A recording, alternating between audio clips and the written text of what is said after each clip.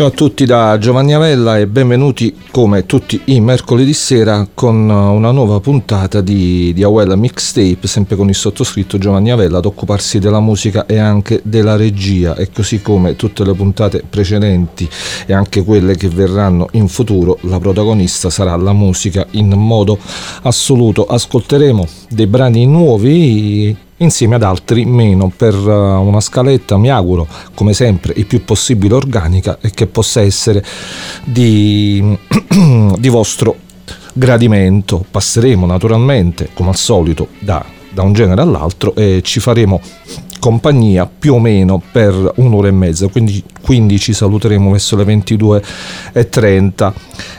Partiamo subito con la musica, con una ristampa per i 25 anni di un disco fondamentale, di una band fondamentale degli anni 90. Sto parlando dei Girls Against Boys, che nel 1996 pubblicavano House of Girls Against Boys, l'ultimo disco per la Touch and Go, prima di passare poi per il disco successivo, per un attimo almeno, giusto per un disco sulla Geffen, su una major, quindi sulla Geffen Records, usciva questo disco House of Girls Against Boys, l'ultimo grande album della band capitanata da Scott McCloud, che insieme agli altri furono definiti a più riprese in quegli anni una delle band più sexy degli anni 90. Insomma, loro si rifacevano al noise di Scuola Sonic Youth, però con una vena molto molto pop.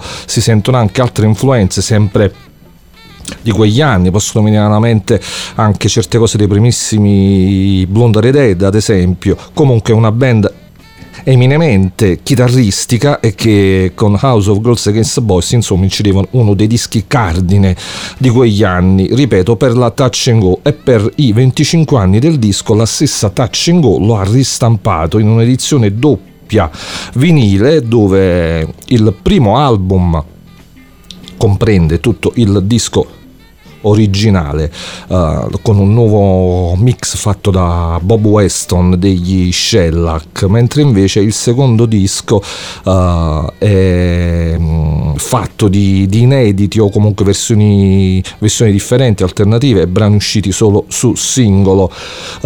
Il disco si apriva con Superfire, che naturalmente anche questa ristampa si apre con Superfire, appunto, canzone straordinaria che per aprire questa puntata di Awella Mixtape credo ci stia assolutamente bene. Quindi buon ascolto con i Girls Against Boys. Questa è Superfire dal disco House of Girls Against Boys, che la Touch and Go ha ristampato per i suoi 25 gloriosi anni.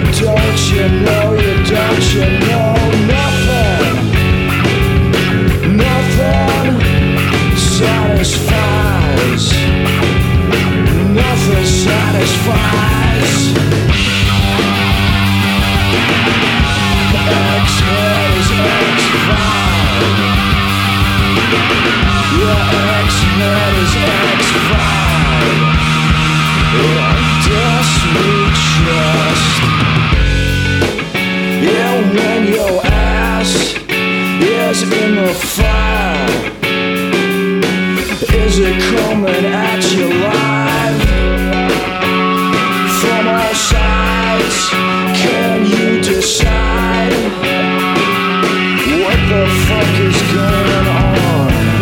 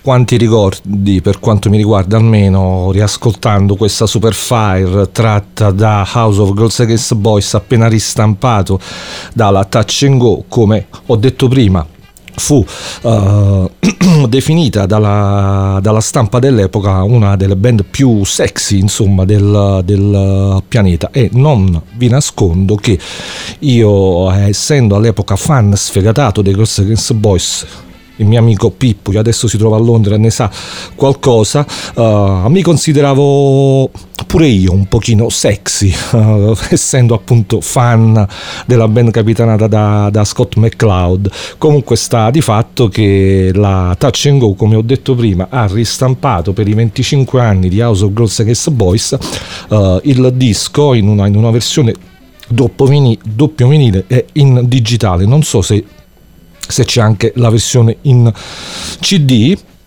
Comunque ristampa che oltre al disco originale c'è un secondo album fatto di lati B di singoli, versioni alternative, insomma altre cose appartenenti alla band, che nacque a Washington per poi spostarsi a New York, ed è stata una delle band che in quegli anni definì il sound della grande mela, Girls Against Boys. Ora una nuova uscita con i Lerg Plants. I Lerg Plants è un nuovo progetto di Jack Sharp, lui che ha fatto parte, probabilmente dobbiamo parlare al passato, visto che da più parti sembra che i Wolf People, la band di cui lui era leader, probabilmente non esiste più, però sta di fatto che esistono adesso i Lerg Plants, che hanno pubblicato il loro esordio The Carrier sull'etichetta su Ghost Box. Loro che hanno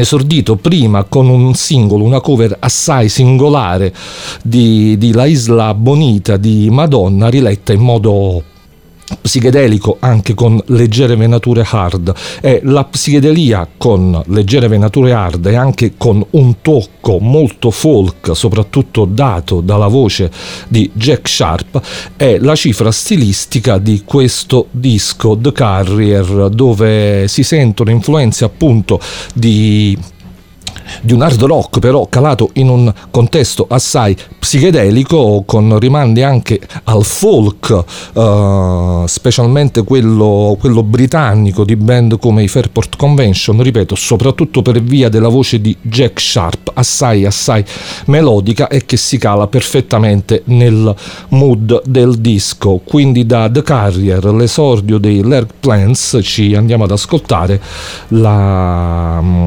title track. Loro sono i Lerg Plants.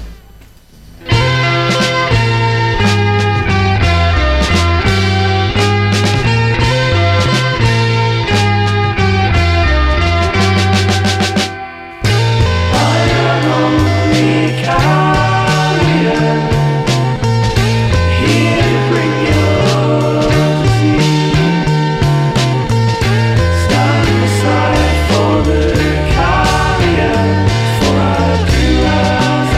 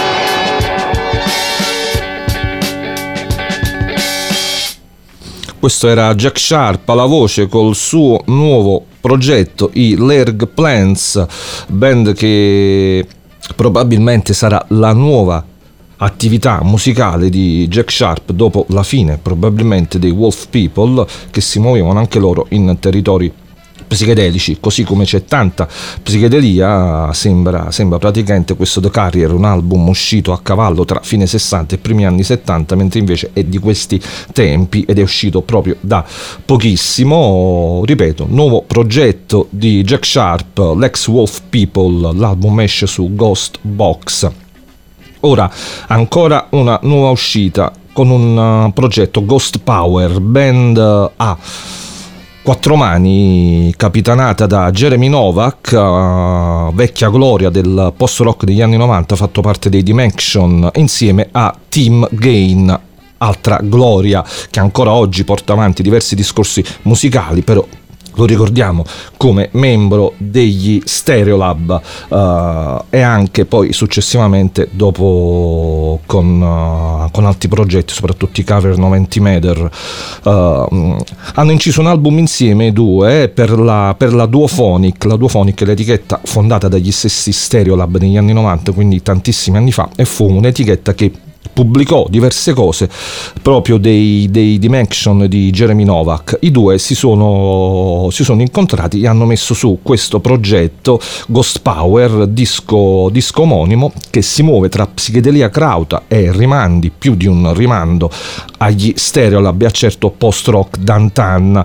Il disco è molto molto gradevole, e tra le tracce che fanno parte del disco ho deciso di farvi ascoltare Grimalkin. Loro sono i Ghost Power.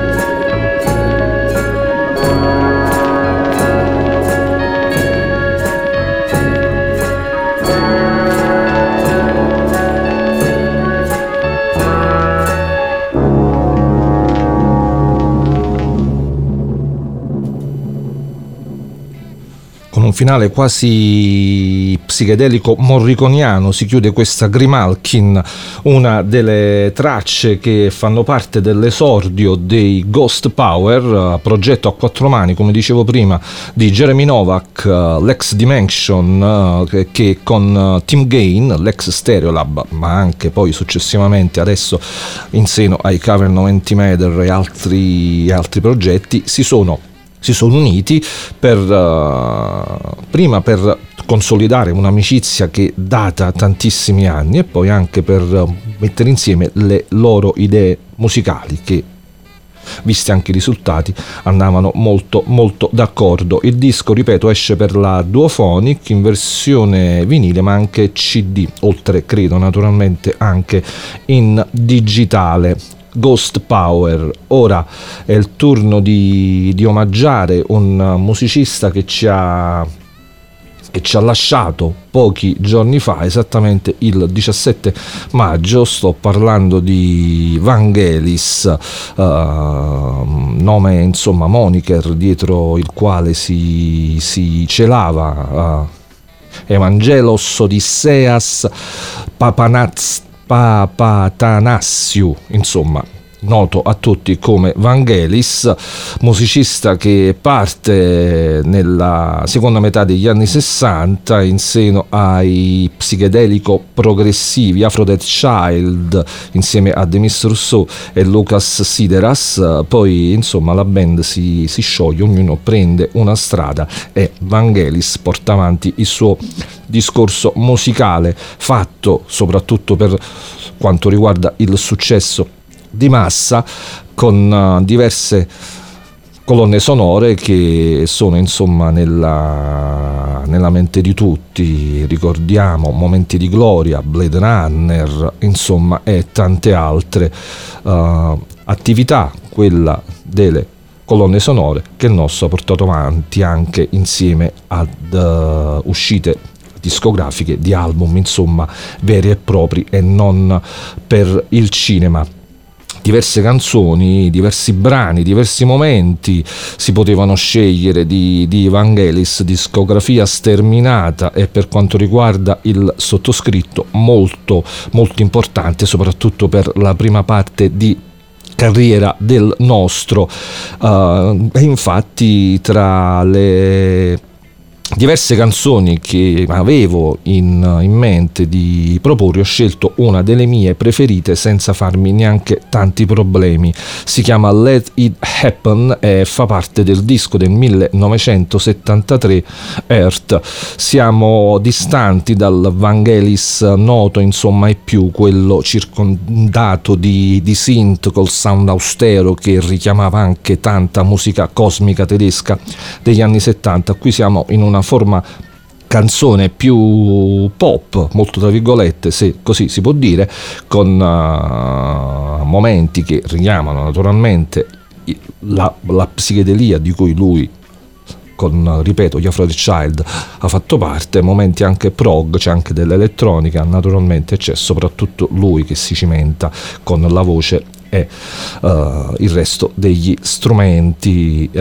Quindi da 1973 Earth, il disco di Vangelis, questa è Let It Happen.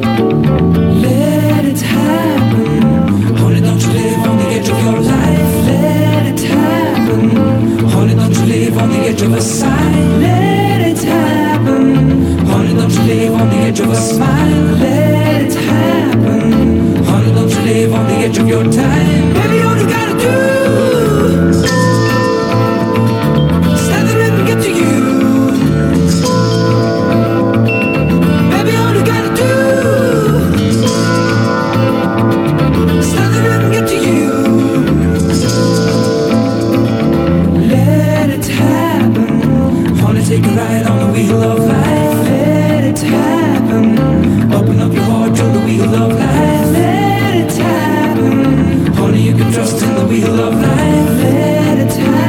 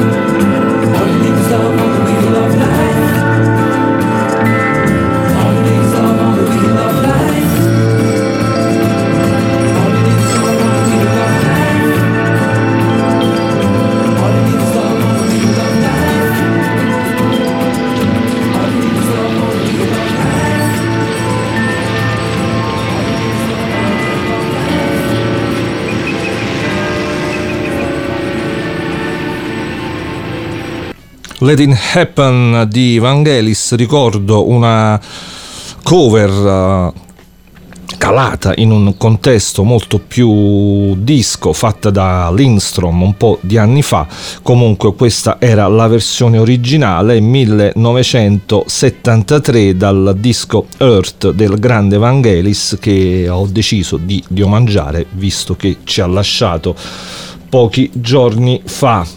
Mentre invece pochi giorni fa, se fosse ancora in vita, sarebbe stato il compleanno di Norman Whitfield, nome che probabilmente dirà poco o niente a diverse persone, però sta di fatto che è lui dietro alla svolta psichedelica della Motown Records. Ha scritto e prodotto, tra i tanti per quanto riguarda l'etichetta, cito solo un nome, Marvin Gaye, però il suo nome è legato soprattutto all'esperienza con i Temptation, che insomma il nostro produsse e scrisse anche brani di quello che poi fu etichettato proprio Psychedelic Soul, un'etichetta nata proprio grazie a Norman Whitfield, che con i Temptation si metteva sulla stessa linea tracciata sempre in quegli anni, nella seconda metà degli anni 60,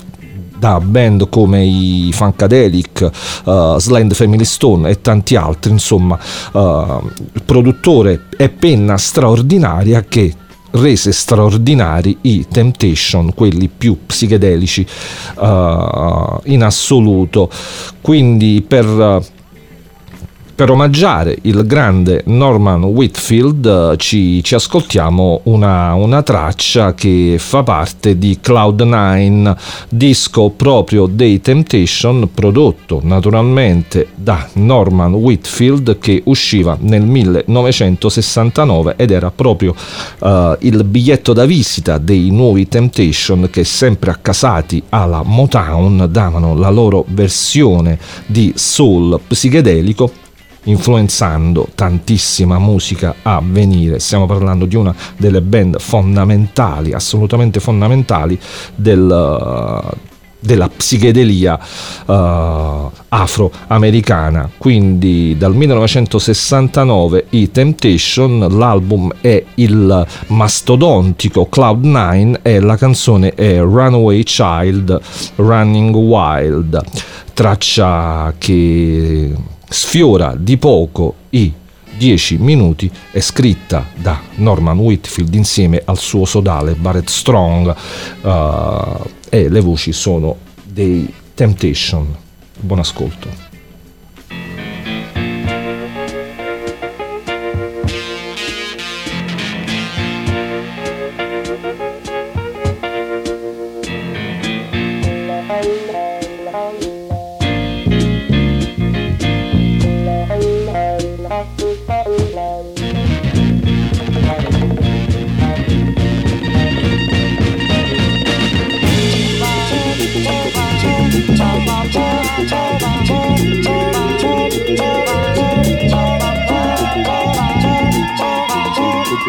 You play hooky from school and you can't go out to play, yeah. Mama said, for the rest of the week in your room you gotta stay, yeah.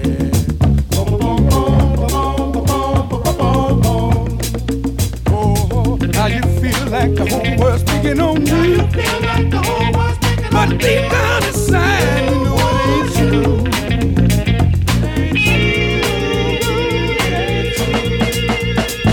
You've been punishment 'cause your mama wants to raise you the right way, yeah. But you don't care 'cause you already made up your mind you're gonna run away, yeah. You're on your way. Run away, child, running wild. Run away, child, running wild. Back home, where you belong.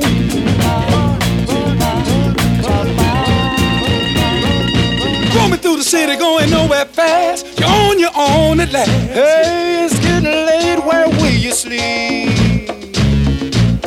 You're getting kinda hungry, but you forgot to bring something to eat. Oh, Lord, spend no money, you start to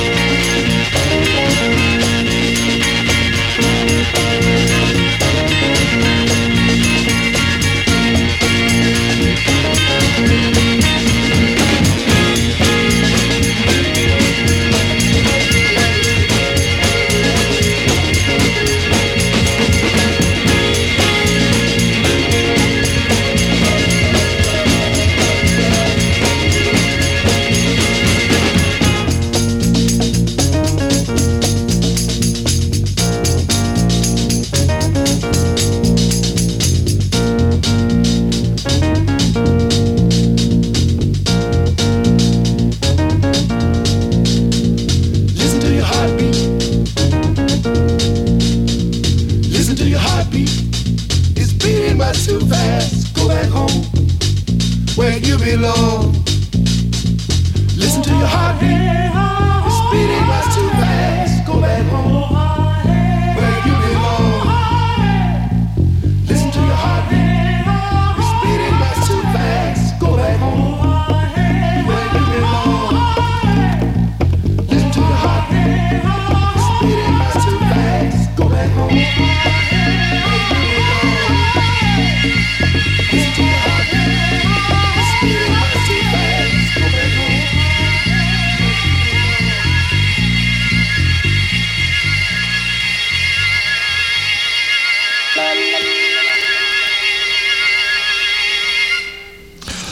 Runaway Child, Running Wild, i Temptation, brano scritto da Norman Whitfield che ho deciso di omaggiare, visto che, ripeto, se fosse ancora in vita lo scorso 12 maggio avrebbe compiuto gli anni. Purtroppo ci ha lasciato un po' di anni fa, nel 2008, però è colui che ha reso la Motown un'etichetta anche psichedelica, col suo soul psichedelico che ha applicato soprattutto nella sua avventura con i Temptation. Il disco era Cloud 9 1969 e questa era una delle tracce bomba contenute all'interno dell'album Runaway Child, Running Wild.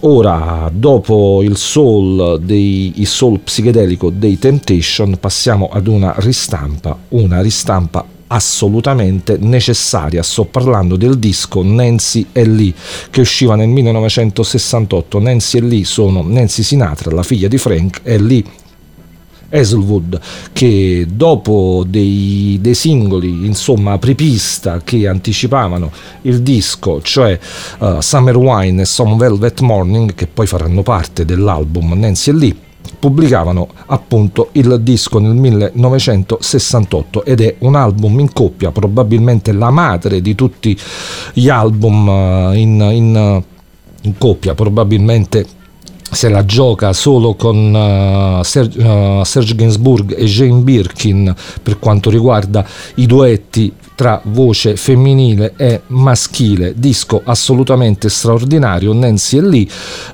che già avevano collaborato insieme. Ricordiamo che la canzone che ha reso famosa Nancy Sinatra, cioè These Boots Are Made for Walking, fu scritta proprio da Lee Hazlewood, che ai tempi era nelle retrovie. Poi decise di duettare proprio con la Sinatra, e il primo passo fu questo disco del 1968, che la Latin the Attic ha ristampato da pochissimo, con due tracce anche bonus inedite, che vedono insomma ritornare nei negozi questo album straordinario. La ristampa rientra nella serie di ristampe, scusate il gioco di parole, che la Latin the Attic sta dedicando a Nancy Sinatra stessa. Latin the Attic che poi ha ristampato pure diverse uscite di Lee Hazlewood, quindi torna a circolare la prima ristampa ufficiale del disco Nancy e Lee, visto che quelle che si trovavano in precedenza erano sempre o monche di qualche traccia, o comunque con la tracklist non proprio regolare, che non rispettava quella originale. La ristampa della Latin the Attic si può definire quella definitiva in assoluto, e da questo disco, ripeto, straordinario, poche parole veramente in merito a un album del genere, ci andiamo ad ascoltare proprio Summer Wine, Nancy Sinatra insieme a Lee Hazlewood.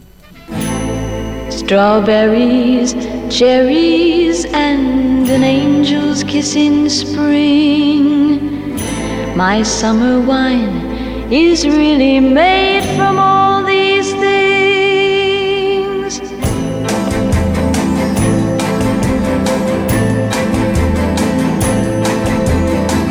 I walked in town on silver spurs that jingle too, a song that I had only sang to just a few.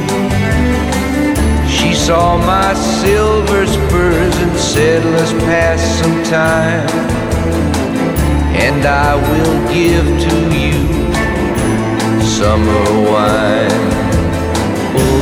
Oh, summer wine. Strawberries, cherries, and an angel's kiss in spring.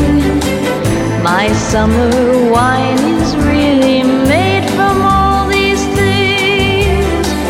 Take off your silver spurs and help me pass the time, and I will give to you summer wine. Oh, summer wine. My eyes grew heavy and my lips, they could not speak. I tried to get up, but I couldn't find my feet. She reassured me with an unfamiliar line, and then she gave to me more summer wine. Oh, summer wine. Strawberries, cherries, and an angel's kiss in spring. My summer wine is really made from all these things. Take off your silver spurs and help me pass the time, and I will give to you summer wine. Summer wine. When I woke up, the sun was shining in my eyes. My silver spurs were gone, my head fell twice its size. She took my silver spurs, $1 and a dime, and left me craving for more summer wine. Oh, summer wine. Strawberries, cherries, and an angel's kiss in spring. My summer wine is really made from all these things. Take off those silver spurs and help me pass the time, and I will give to you my summer wine. Oh, summer wine.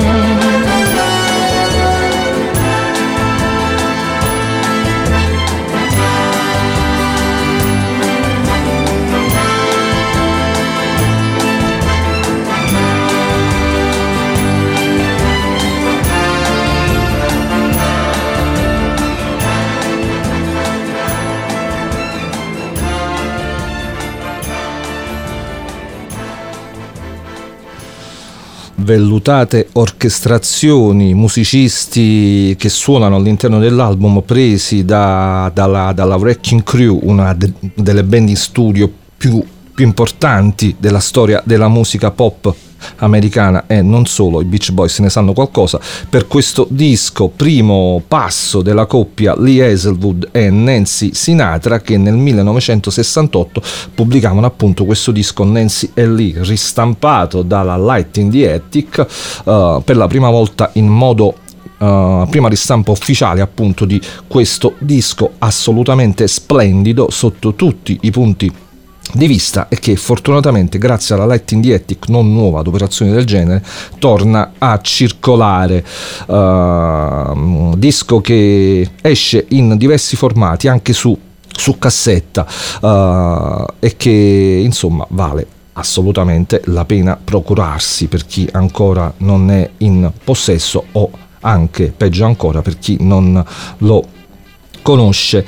Ora un'altra ristampa, è il turno di Richard Thompson, chitarra l'ex Fairport Convention, che nel 2005 musicava il documentario di Werner Herzog dedicato allo sfortunato ambientalista Timothy Treadwell, documentario che narrava appunto la storia di Treadwell e del suo rapporto con gli orsi grizzly, rapporto poi finito male, visto che poi è stato letteralmente mangiato da un orso grizzly. Scusate la risata, però insomma così è la storia. Le musiche furono proprio appannaggio di Richard Thompson, che con la produzione di Henry Kaiser e con tra i tanti Jim O'Rourke ad occuparsi del piano e anche lui della chitarra, incise questa soundtrack, insomma delle improvvisazioni che il nostro suonava proprio mentre vedeva il documentario. Stiamo parlando di una delle soundtrack, per quanto riguarda la chitarra, tra le più belle, insomma,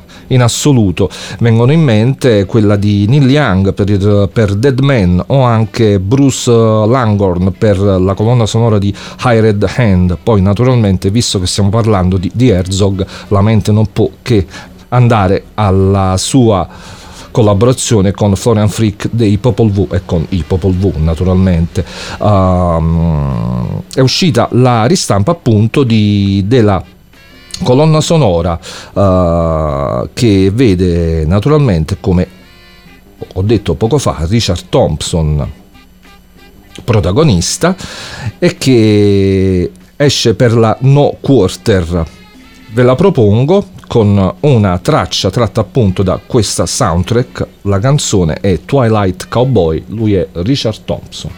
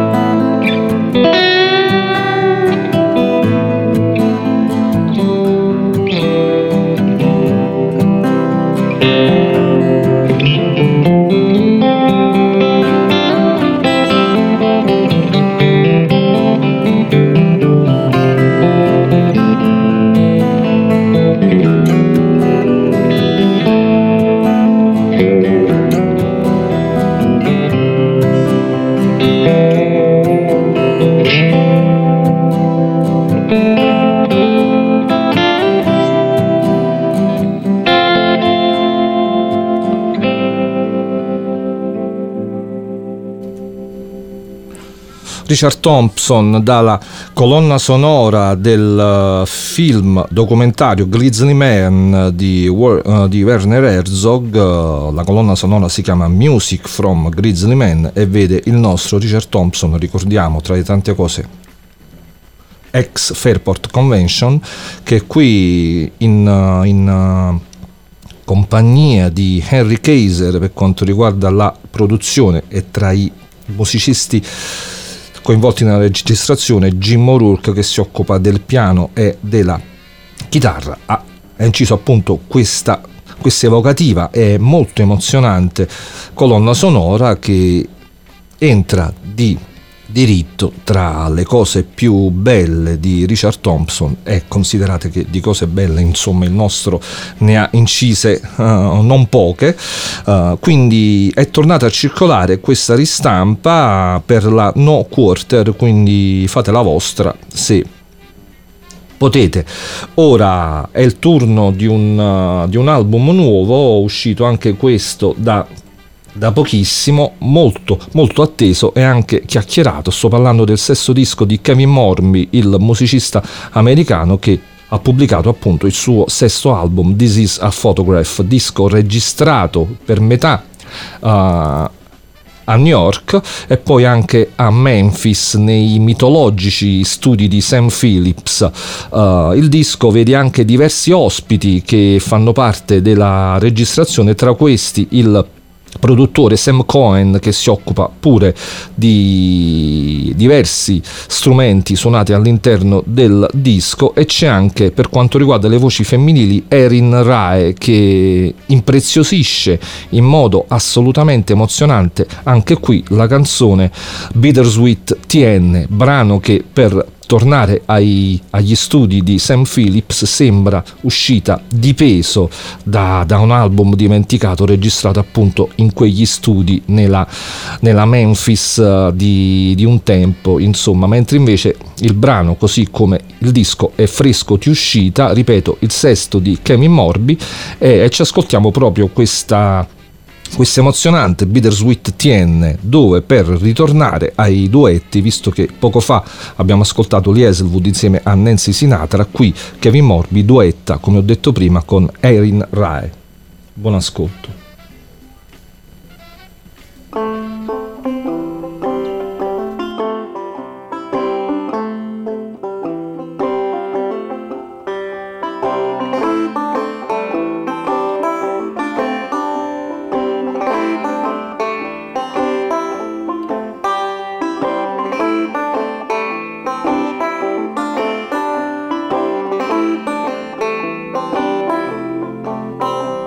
Devoted my life to the passing of time, crossed over county to the misery line, and how does one sail on the waves of time? Hey there, sailor, can I hitch a ride? There was a time when you were mine, oh, there was a time when you were mine, there was a time when you were mine, oh, there was a time. You'll have one on me, bittersweet Tennessee, bittersweet Tennessee. Goddamn, you got old, you got upset, you got sick. The living took forever, but the dying went quick. And all just to think you were a little kid, wondering what you'd be when you got big. And there was no time, suddenly, oh, there was no time. Suddenly, there was no time. Suddenly, oh, there was no time. We'll have one on me, bittersweet Tennessee, bittersweet Tennessee.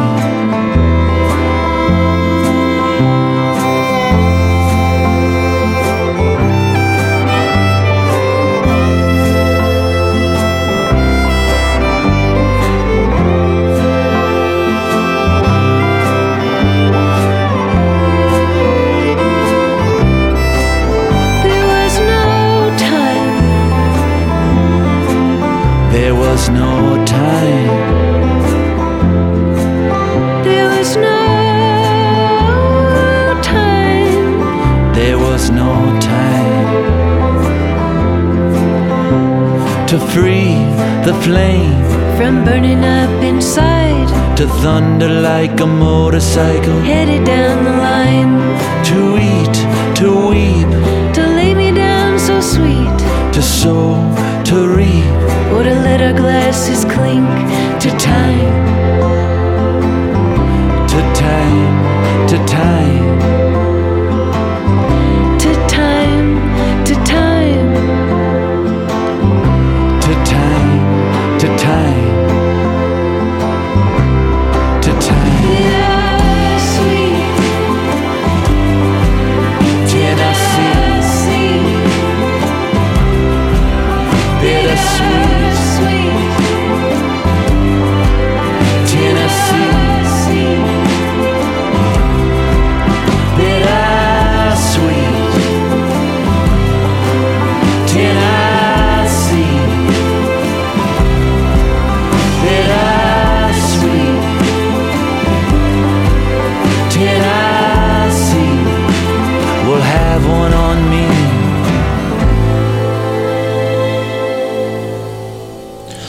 Con il banjo e gli archi e la voce di Kevin Morby insieme alla special guest Erin Rai, sembra veramente, come detto, di aver ascoltato un brano preso di peso dalla Memphis degli anni che furono, disco insomma pregno di americana con folk, country, blues e anche rock, disco il sesto di Kevin Morby, che si conferma insomma come uno degli autori più brillanti per quanto riguarda la riscoperta delle radici americane.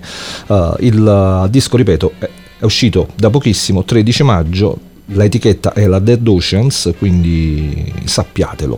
Ora una notizia molto molto bella, visto che torna ad incidere Brian Jackson. Brian Jackson è stato il sodale di Gil Scott-Heron, ha fatto parte degli album più importanti di Gil Scott-Heron. Lui era il musicista e l'arrangiatore dei brani di, appunto, del povero e compianto Gil Scott-Heron. Il nostro suonava le tastiere, il piano elettrico e anche il flauto. È uscito un disco, è uscito il suo album, insomma non tornava in studio che erano almeno una ventina d'anni. Un'idea che per quanto riguarda l'album improprio, che risale addirittura al 1976, quando proprio insieme a Gil Scott-Heron stava registrando Bridges, e proprio lì gli venne l'idea di mettere su ad un suo album improprio. Poi è stata accantonata, solo che fortunatamente il nostro ha incontrato Daniel Collas, musicista della Phenomenal Handclap Band, che lo ha convinto a ritornare su quelle tracce e sulle idee del 1976, ed è uscito appunto il disco di Brian Jackson, che noi adesso ci ascoltiamo con una delle tante tracce. Questa è Path to Macondo, Those Kind of Lineless. Lui è Brian Jackson.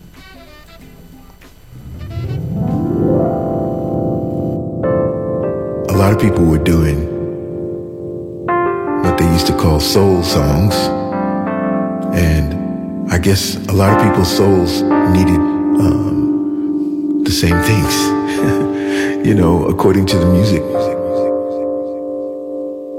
Most soul was about dancing or about having sex. I mean, you know, it was basically the blues. The blues was all about pain, and the blues was about suffering, and the blues was about loss and depression, and it was kind of always the same message.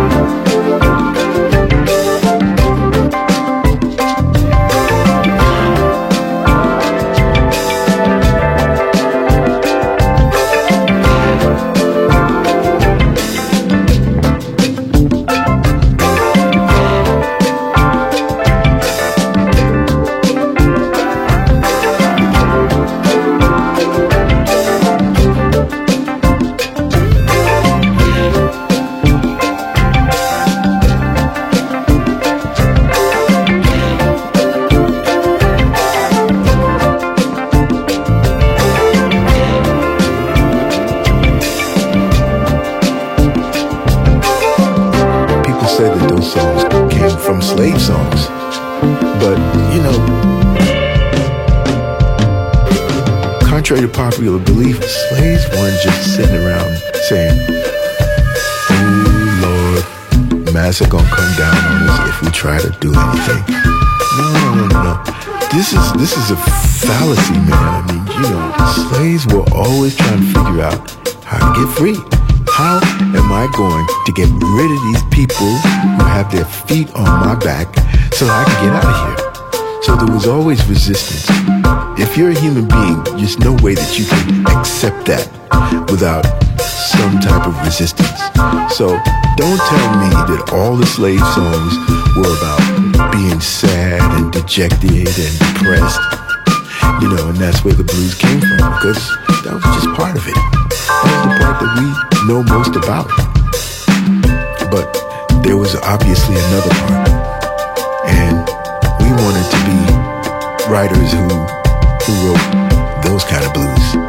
You know, the kind of blues that you wrote to schedule a secret meeting, to get together and plan a revolt. The kind of blues that said, "Don't give up." The kind of blues that said, "Don't believe what they tell you. You are important. You are an individual. You are intelligent. You can get past this." Insomma, l'influenza del lavoro con G. Scott Heron, insomma, si sente. Un paio di precisazioni. Prima ho sbagliato il titolo. La canzone si chiama Pat to Macondo, Those Kind of Blues, che è uno dei 3 singoli che hanno anticipato il disco, che esce dopodomani, cioè il 27 maggio. Quindi il ritorno di Brian Jackson, figura simbolo della musica soul e funk e soprattutto sodale, membro fondamentale del successo di G. Scott Heron, di cui il nostro fu sodale collaboratore. Ed ora, per chiudere questa puntata di Awella Mixtape, va da sé, insomma, ascoltare un brano di Brian Jackson ancora, però insieme a G. Scott Heron. Il brano risale al 1974 dal disco, uno degli album più belli di G. Scott Heron in assoluto, cioè Winter in America. Usciva per la strada East, unico disco per la strada East, ed è l'album che contiene il singolo, il brano più famoso in ambito pop di G. Scott Heron, cioè sto parlando di The Battle, che fa parte appunto di questo disco. Naturalmente poi c'è The Revolution Will Not Be Televised, ma quella è una storia a parte, traccia che faceva parte del disco Pieces of a Man, che usciva invece nel 71. Winter in America, ripeto, usciva nel 1974 con la coppia, insomma, in uno stato di grazia eccezionale.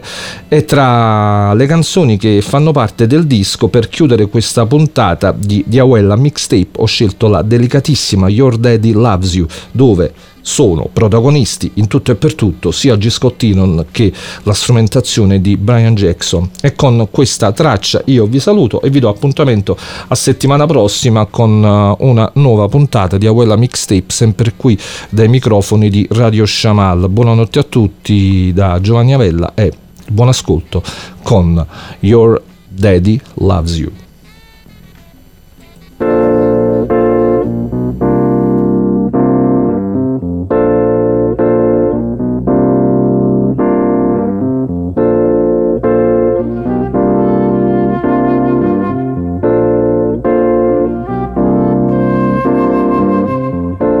Now, sweet little old brown-eyed girl, hey now that you're sleeping, I've got a confession to make about secrets that I've been keeping.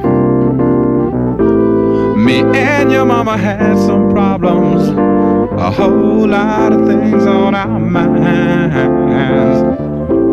But lately, girl, we've been thinking that we were wasting time nearly all the time. And your daddy loves you. Your daddy loves his girl.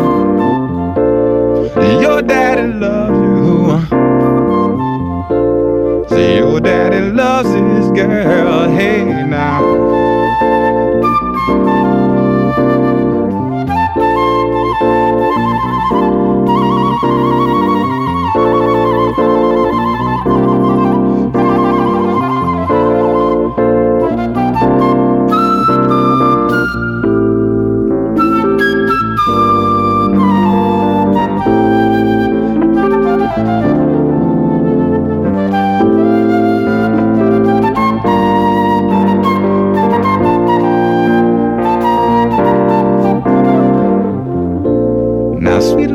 Chocolate girl, now that you're sleeping, I feel braver. I've got a confession to make.